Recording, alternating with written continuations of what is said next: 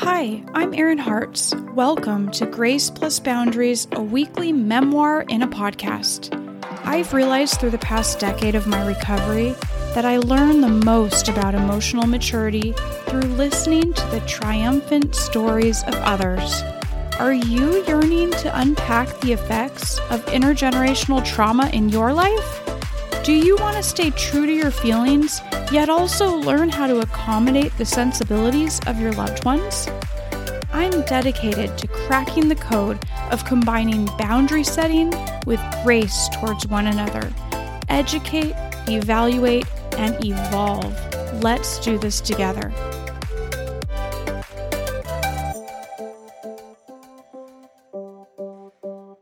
Why, hello. Welcome back to another episode of Grace Plus Boundaries, Navigating Intergenerational Trauma. This is Erin Hartz, your host, and today I left a voice memo for myself in the morning after I did a meditation, and it ended up being pretty profound for me, and so I thought I'd share a little bit of that here on the podcast today. So the topic that I'm kind of talking about is, to give you some background here, is that I was feeling a lot of anger towards a narcissistic person in my life. And this is not someone that I just flippantly am calling a narcissist. This is something that I've researched and practiced and looked at and studied for years to be able to really feel like this is true for me, that this person is definitely a narcissist, and there's some things I know about them because of that.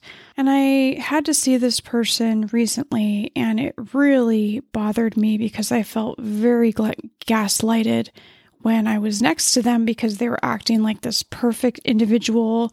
And maybe you've been in this situation where you see that narcissist, you've seen how they can act in private, act all perfect and charming and wonderful in the presence of public or other people.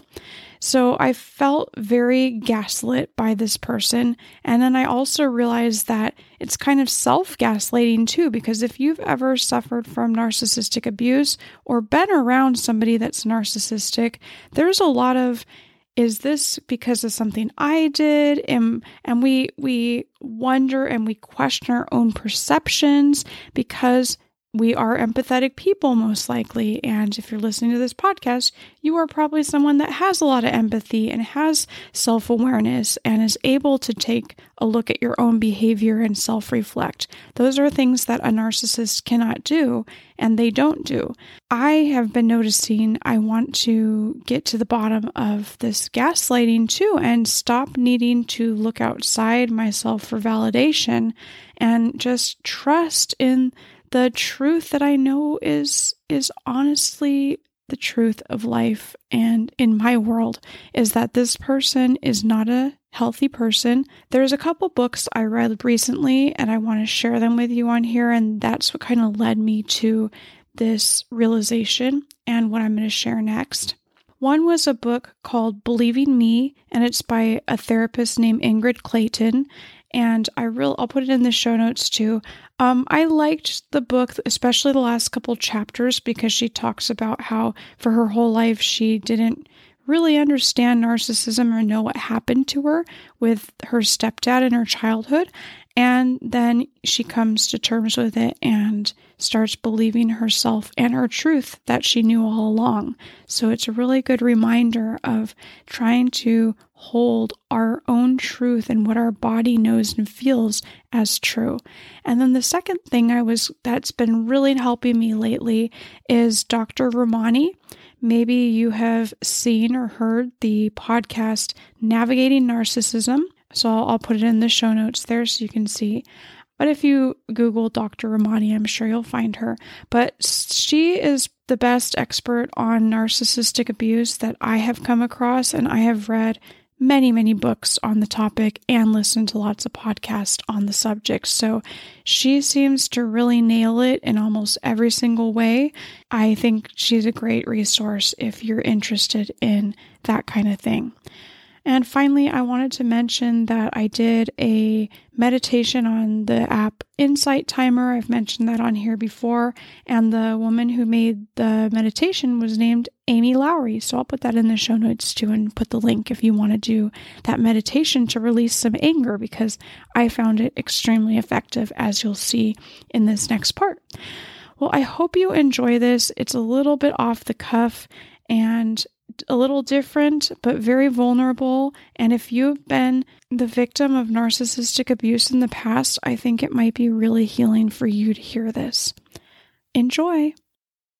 So I chose a meditation today because I'm taking the Answer the Call class with Shoshana Alexander, and she reminded us to meditate every day. And I usually do meditate every day. That's what's kind of funny is today in the hotel room, I kind of sat here for a while and I did do my prayers and I read the books and I talked to God, but I hadn't actually opened the meditation app and meditated. And then I remembered, Shoshana said, make sure you meditate, even if it's 5 or 10 minutes a day.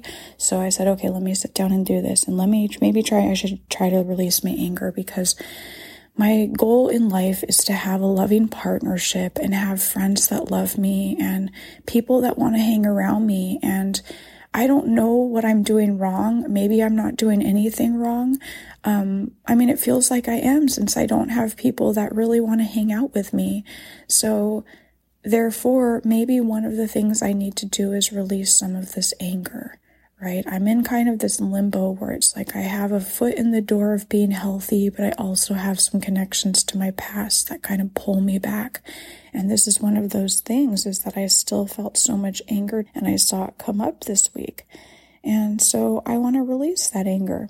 So luckily in the meditation, it worked for me. She said that imagine that you take all the anger energy from your body and it's released into a cloud in front of you. So I could see that in my mind's eye, like a red cloud of anger.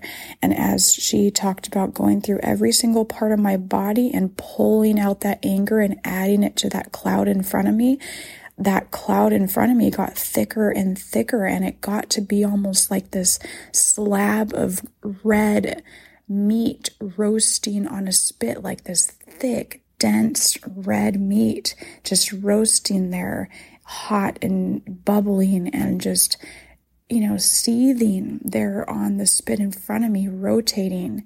And so I was able to go through all parts of my body and pull that anger out. My neck, where I felt like I wanted to cry, because behind that anger is such sadness and grief. So I was able to pull out that anger and throw it up there. And then at the end, she had us believe that a purple orb of light was coming down from the heavens and cleaned up all that anger and transmuted into calm energy. And so I was able to see that purple light kind of eat up that roasting meat on the spit. It took some time, but it cleaned it all up, transmuted it into light energy. And then what I was left with is I was thinking the word dangerous. And I just kept saying to myself, he is dangerous. He is dangerous. I know this 100% in my core, that I cannot trust anything from this man. He is completely and fully dangerous. He is dangerous to me. He is dangerous to any other person that loves him or is close to him, because he does not have empathy for what we need or what we want. It's all started by what he wants and what is going to be best for him. He is always looking around, scanning to try to make things look like he's good. He's always checking for the scope. He's always trying to make himself look the best in others' eyes that he possibly can. I just can remember that this man is dangerous. That's the most important thing to remember about him. And if I can just know that truth 100% in me, this man is dangerous. He's never not dangerous. He's never someone I can trust. He's never doing things to be kind. He's never, ever doing things to be kind. And so when I talk to him, I can just remember that truth. He is dangerous. He is dangerous. And then I don't have to hold on to the anger, because the anger was trying to protect me from getting hurt by him again, because he truly, truly pulled the soul out of me.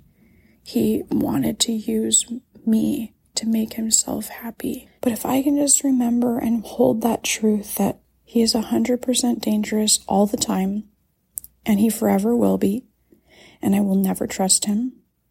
I have seen the depths of what this man will do, and I'm lucky that it wasn't worse. It was bad enough.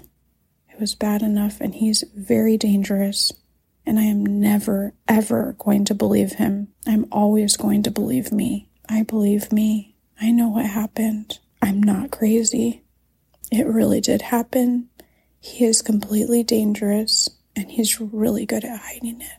So no matter what anyone says, ever, I don't have to forgive him for stealing my soul for 10 years of my life or more, and allow myself to believe in this absolute that people say we are not allowed to believe in.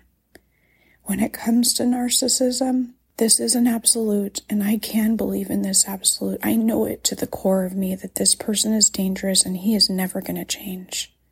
He is never going to come up to us and say something and truly mean it out of the kindness of his heart. He is a dangerous person, and there is always ulterior motive. Always. I believe me, and I hold that truth.